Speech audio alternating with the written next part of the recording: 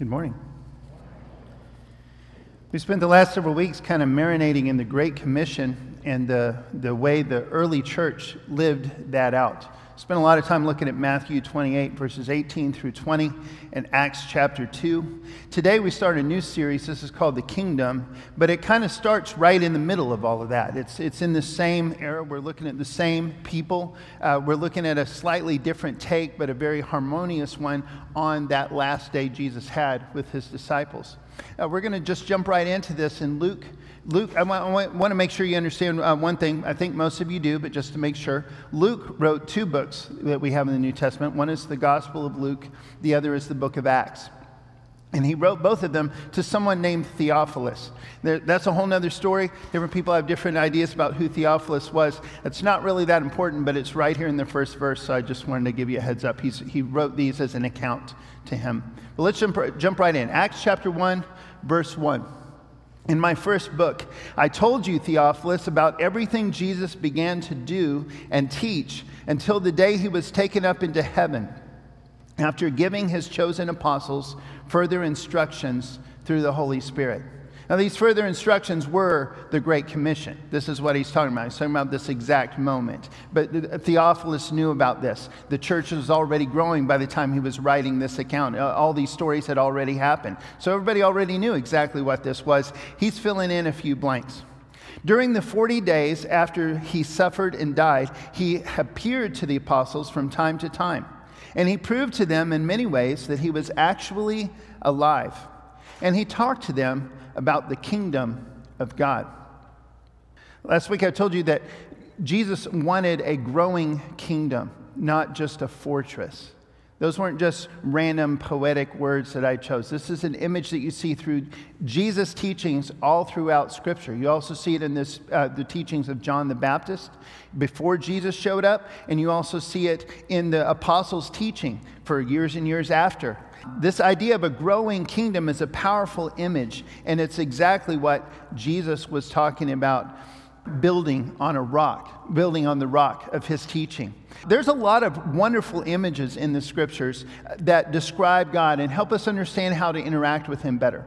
The Scriptures describe him as a loving father, an ever-present help in time of need, a shield.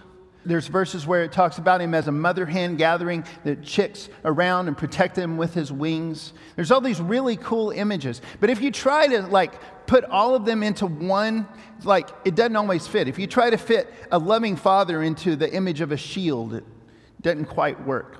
There's just several of those if you try to mash them all together. The one that you can actually kind of make like a stained glass image of it and kind of where it all kind of fits together is the image of a good king. You can have a good king that sends people into battle and also protects them. You can have a good king who's a wise ruler and a just ruler, but also a good father, a loving father. You can have a good king who protects, but who also allows his people to be tested to make them stronger. It's an image that fits. It's an image that works. And just like there are so many images that also describe us, his people, a family, and many other really amazing metaphors that work, the one that works the best that all the others can fit into is this idea of a kingdom, an ever-growing kingdom that we are spreading throughout the world. So I don't have a picture of Jesus that I really liked in stained glass, but there's one of Mufasa. He's a good king. I hope that'll work.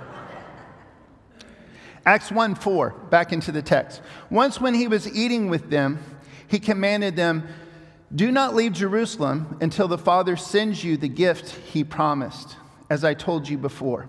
John baptized with water, but in just a few days, you will be baptized with the Holy Spirit."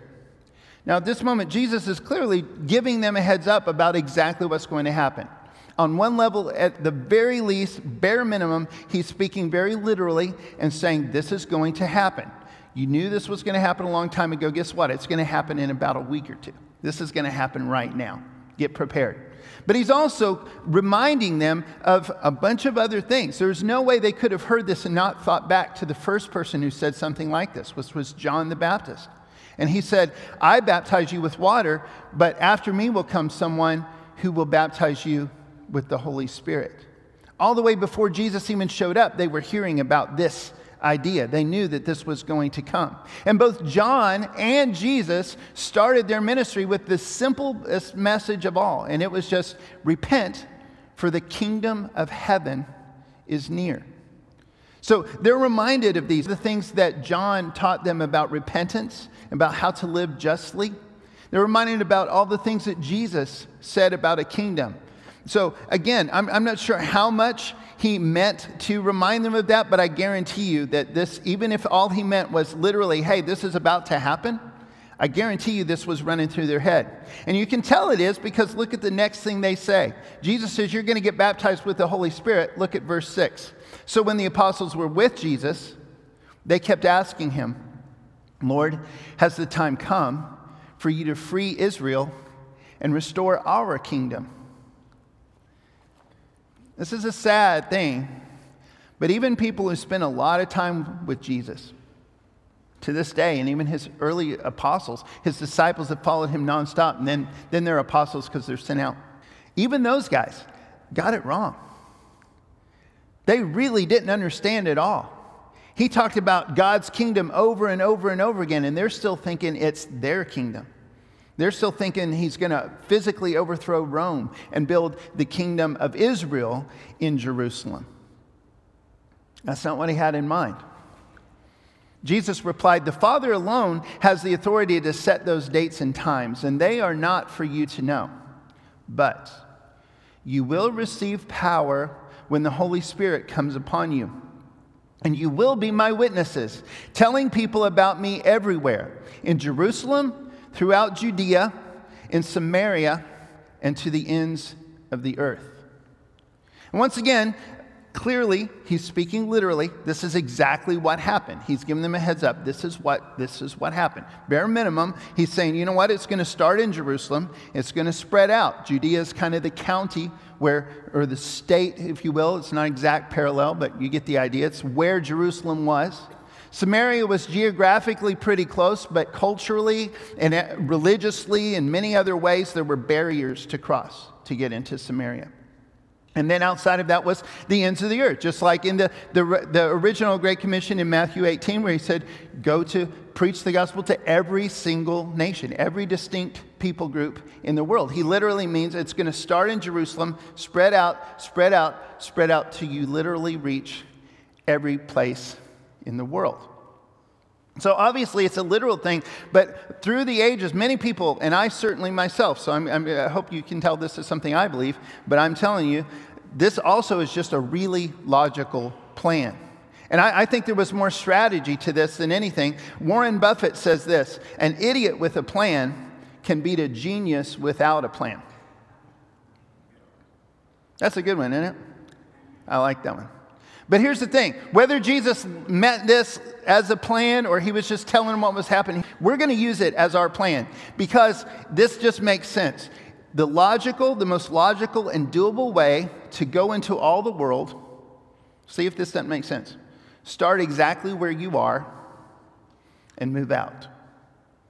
Doesn't that make sense? Wherever you are right this minute is where you start. You don't start by going to the ends of the earth.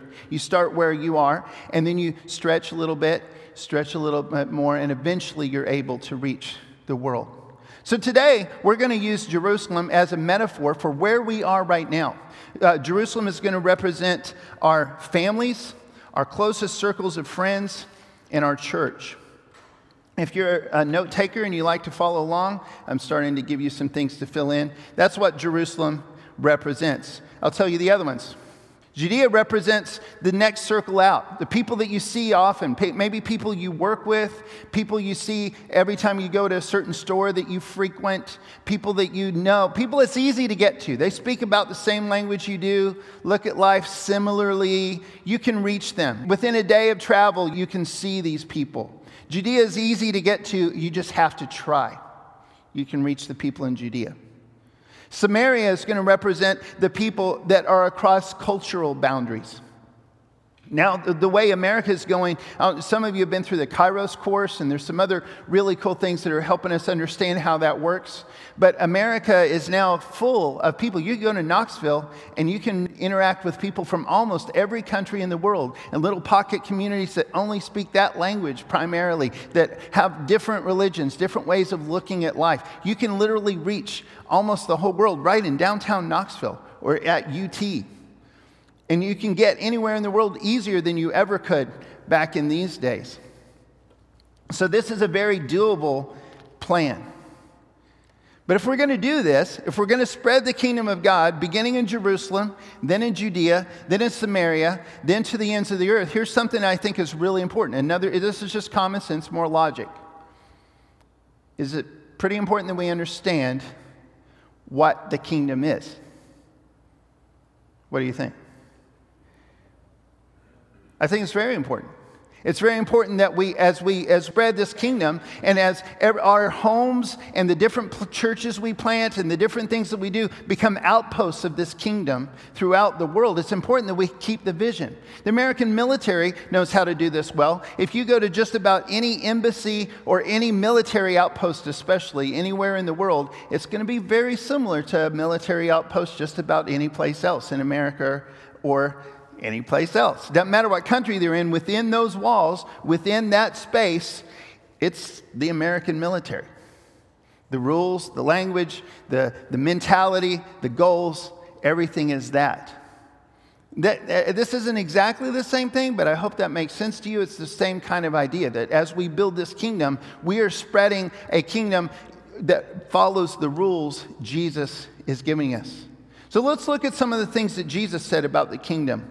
One of the things he said was he told stories about the kingdom. You've probably heard them. You grew up hearing. Maybe you never noticed that they started, the kingdom of heaven is like. It's kind of like a lot of fairy tales start with once upon a time. But not all of his stories did that. He had stories about a lot of different things. But he had a bunch of stories that all began, the kingdom of heaven is like. And one of the things you'll notice is he's not always talking about the same thing. Sometimes he's talking about the ultimate, final kingdom of God. He's talking about when Jesus comes back and heaven and earth are recreated and combined, and there's a capital, whole new golden city, Jerusalem, and everything is totally different, and God is with us and we're with God, and there's peace, and there's that kingdom. He talks about that. He talks a lot about Judgment Day, which is what happens right before that happens.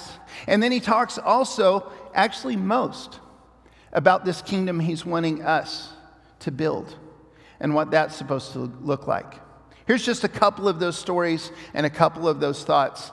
As we go through the next several weeks, I'll share many more, and I encourage you to just grab the Bible for yourself. Look through the Gospels. Maybe use a search engine or something. BibleGateway.com, put in like kingdom, and watch what happens. You'll see some really cool stuff. But here we go. These are 3 stories Jesus told. I think they'll be very familiar, that start. The kingdom of heaven is like. Kingdom of heaven is like a sower that's scattering seed. Some fall on the road, and the birds came and picked it up, never even got a chance to grow. Some fell on rocky soil, grew up pretty quick because of the shade, but then as soon as it hit the sun, the rocks weren't shaded anymore, it kind of died off.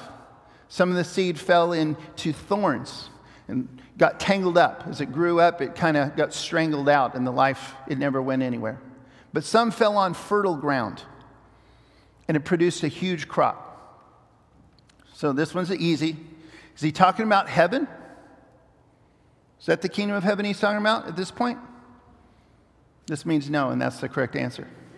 Okay? In heaven, there's no more need to spread the truth around. I mean, we can celebrate the truth, but we're not throwing it out there. We're not trying to recruit people to join the kingdom. And there's nobody going to be failing there. There's nothing to get strangled by. Nothing that's going to kill us or kill our faith in heaven. He's not talking about heaven. He's talking about this growing kingdom that he's put in our charge to build. Jesus said, the kingdom of heaven is like a farmer who had an enemy. Another name for this story, it's actually in most Bibles, I think, is the weeds and the wheat, or the wheat and the weeds. Anyhow, they're both in the story. Here's how it goes. He said, the kingdom of heaven is like a farmer who planted wheat, but then his enemy comes and he deliberately plants weeds in among the wheat. So the servants of the farmer come and they say, do you want us to cut out all of the weeds? Do you want us to pull them all out? And the farmer says, no, wait a second. Let them grow. We might accidentally destroy some of the good stuff if we get in there trying to rip out all the bad stuff. When it comes to harvest time, we'll sort it out. We'll know the difference between fully grown wheat and weeds. We'll take care of it then. So once again, is he talking about heaven? No. Okay, this is easy. This is easy. Is this one kind of about Judgment Day, looking forward to Judgment Day? Yes. And a whole lot about what happens right now. In amongst any group of people that are all trying to follow Jesus, there's always going to be some people that actually don't quite belong. The devil is always going to be putting a few people in there just to stir stuff up. And Jesus says, we're not going to go through just constantly kicking people out, but we will sort it out eventually. That's a scary thought. One more. Actually, these are two one verse long stories, but same image. He said the kingdom is like the kingdom of heaven is like a treasure. He had like a little one verse story about a merchant who finds this pearl that's worth more than anything. So he sells everything he has and buys that one pearl. Another one is a guy walking by a field or digging in the field. I'm not sure why. The Bible never tells us why. It's kind of a weird story, but it's Jesus' story, so I like it. For some reason, he's digging in somebody else's field and he finds a treasure and he knows how valuable that treasure is. So he goes and he sells everything that he has, gives up the rest of his life basically to get that field, and then whatever was in that field he would own, and so then he got his treasure. And once again, it's pretty clearly, it's talking about this kingdom. It's talking about that we have to give up everything and surrender. The primary thing that's going to be driving our lives, that's going to be driving the decisions we make, driving the way we handle our families and our friendships and how we treat people at church, how we treat people anywhere in the world, what we're all about is going to be the ethics and the goals of the good king that we serve. Complete obedience to God is the common theme between all of these. It's kind of like another one of those stained glass kind of portraits here. The kingdom of heaven that Jesus gives them, all of them fit in one way or another to a place where everyone is in complete obedience to God. Whether that's where God is right now, reigning on high with Jesus on his right hand, wherever God is right now and the angels obey him, the place Jesus is talking about when he said to pray that God's kingdom would come on earth, and his will would be done on earth as it is in heaven. Whether it's that kingdom, whether it's the kingdom he's asked us to build now, or whether it's the kingdom that is to come, the ultimate fulfillment of all of that. The commonality between those is the kingdom of God is a place where everyone is in complete obedience to the good king. That's what the kingdom of God is at the very baseline. Matthew 7:31. Here's just a few other things Jesus said. All these scriptures are in here, and I encourage you to go back and reread those later, but I'm just going to race through them at this point. Matthew 7:31, Jesus says, "Not everyone who calls out to me, 'Lord, Lord,' will enter the kingdom of heaven. Only those who actually do the will of my Father in heaven will enter." Paul writes, Romans 14:17, "For the kingdom of God is not a matter of what we eat or drink, but of living a life of goodness and peace and joy in the Holy Spirit." Again, Paul, 1 Corinthians 4:20, "For the kingdom of God is not just a lot of talk. It is living by God's power." Does this sound like something you guys want to be part of? I mean, you're already part of it, but this is exciting stuff. When you start seeing how it all fits together, when it starts realizing how exactly Jesus wants us to build our lives on his teaching, it starts getting really simple and practical. Doesn't make it easy. A lot of times it's really easy for us to believe in one thing and believe in the ideal of what we want to happen, but honestly have almost no hope. The comedian George Burns once said this about families. He said, "Happiness is having a large, loving, caring, close-knit family in another city." That's kind of a good picture of how we are sometimes about how we feel about our own families, our closest friends, or even our church. Sometimes we have these dreams, these ideals of what we believe it should be. We have absolutely no idea how to get there. This morning, we're going to turn a little corner and just really focus on this question. How does God want to build his kingdom in your Jerusalem? How does God want you to build his kingdom in your home, in your closest, tightest circles of friends? How does God want us to collectively build his kingdom right here? In the next couple weeks, we're going to spread out. What does he want us to do in all these other areas as well? But today, we're going to focus on Jerusalem.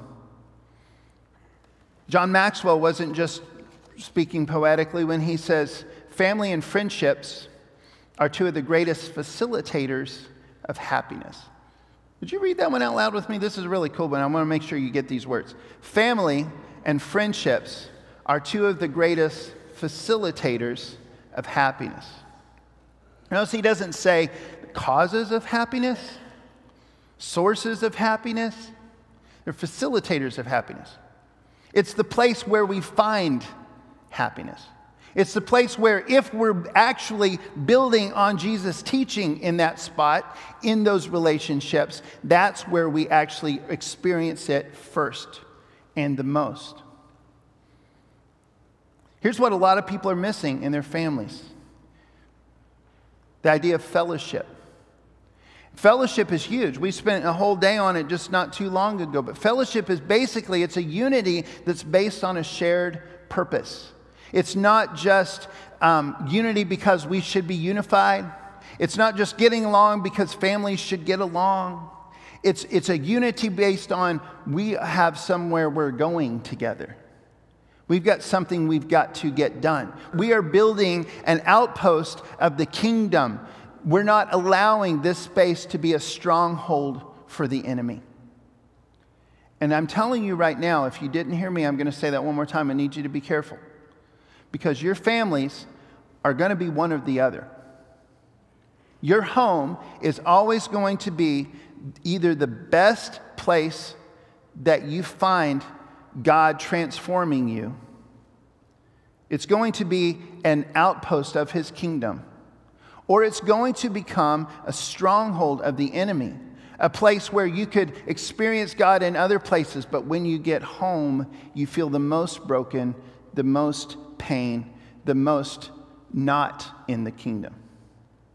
And God can transform any of those strongholds. He can take them back. But it doesn't just happen.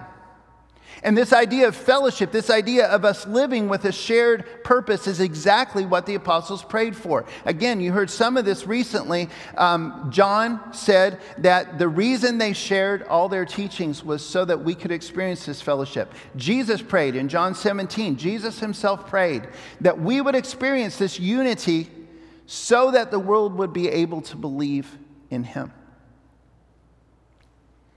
In Proverbs 6, there's a really scary warning. And I know we're under the new covenant, not the old covenant, but we serve the same God. He has the same tastes, the same loves, the same hates, the same likes, the same dislikes. And in this list in Proverbs 6, the seventh thing it lists that says God just absolutely hates is this: a person who sows discord in a family. And that means your family, and that means this family. Just a little warning there, just throwing that out. Don't be that guy. So what does God want us to do? As we start to turn a corner, we're going to look at some very practical ideas. I hope this makes sense to you. I hope you can figure out how to apply these specifically in your home and in your life, and also that collectively God is going to give us some ideas about what he wants us to do in this church. But here are the three big areas that I really believe we need to focus to build God's kingdom in our own Jerusalem. Number one, we need intentional love. We need to love and teach our children and teach each other to love, not by just reacting to whatever happens, reacting to circumstances, reacting to what other people do, reacting to other people's emotions, reacting to other people's good and bad actions, but that we choose how to act, that we teach ourselves and our children how to live on Jesus' teachings and how to actually just do that regardless. How to make the choices that we make because this is what Jesus said. And how do you treat somebody? Like Jesus said to treat them.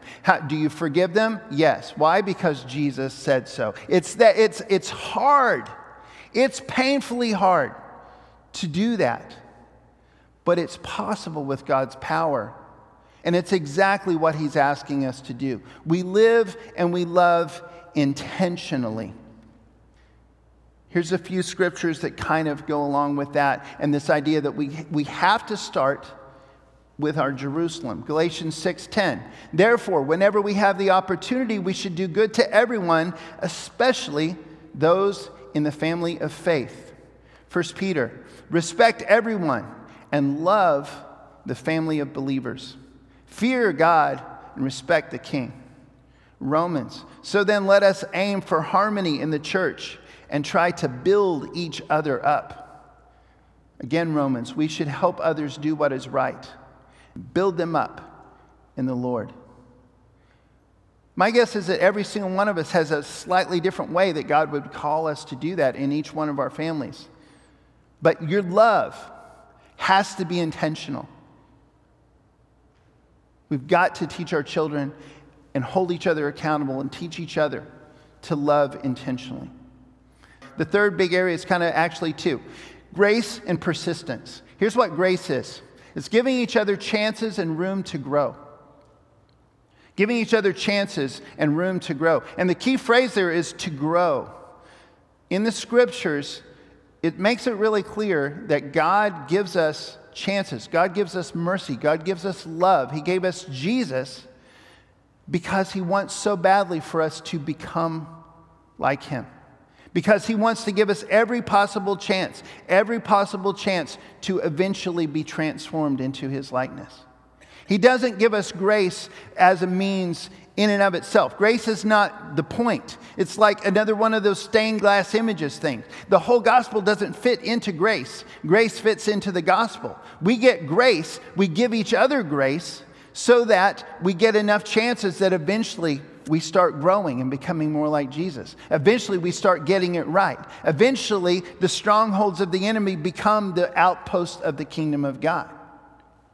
And we've got to give each other that kind of grace, not just endless chances to constantly sin and violate Jesus' rules, but enough space that we can grow and enough intentionality that we will. And persistence is never giving up on the people that you love. And this is hard, especially when you're talking about the people in your inner circle because you see them the most. They're going to hurt you the most often. They're going to fail the most clearly before you because you're always with them. You're going to be afraid that their failure is going to shine some sort of a light on you because you're part of that circle, you're part of that family, you're part of that church. It's so important that we persist. It's so important that we stick with the people that we have committed to, that we teach our children how to do that, and that we stay focused on the overall mission of growing this kingdom. Our mission is always, no matter what else is going on, our mission is always the Great Commission. So as we wrap up this morning, I want to tell you just a quick story. It's still about persistence. This is exactly what the story is. You can read it for yourself. It's in Acts chapter 6.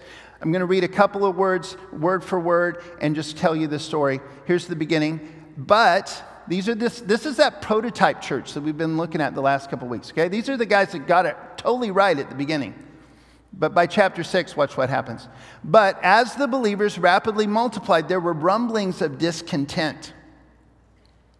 There were people that, as they were sharing everything and having everything in common, making sure everybody got fed, doing all these amazing things, there were some people that were going, they got more than I got. Those widows get more than those widows. Those orphans get more than those orphans. Start complaining. There's some unrest. Here's exactly what the apostles did. They got everybody together. They didn't dance around it. They didn't play around. They just got everybody together and they said, look, we've got to keep sharing this gospel. We can't be fighting. Let's solve this problem. If there's really some sort of unrest, if there's something unjust going on, let's fix it. This is where deacons came from, you guys.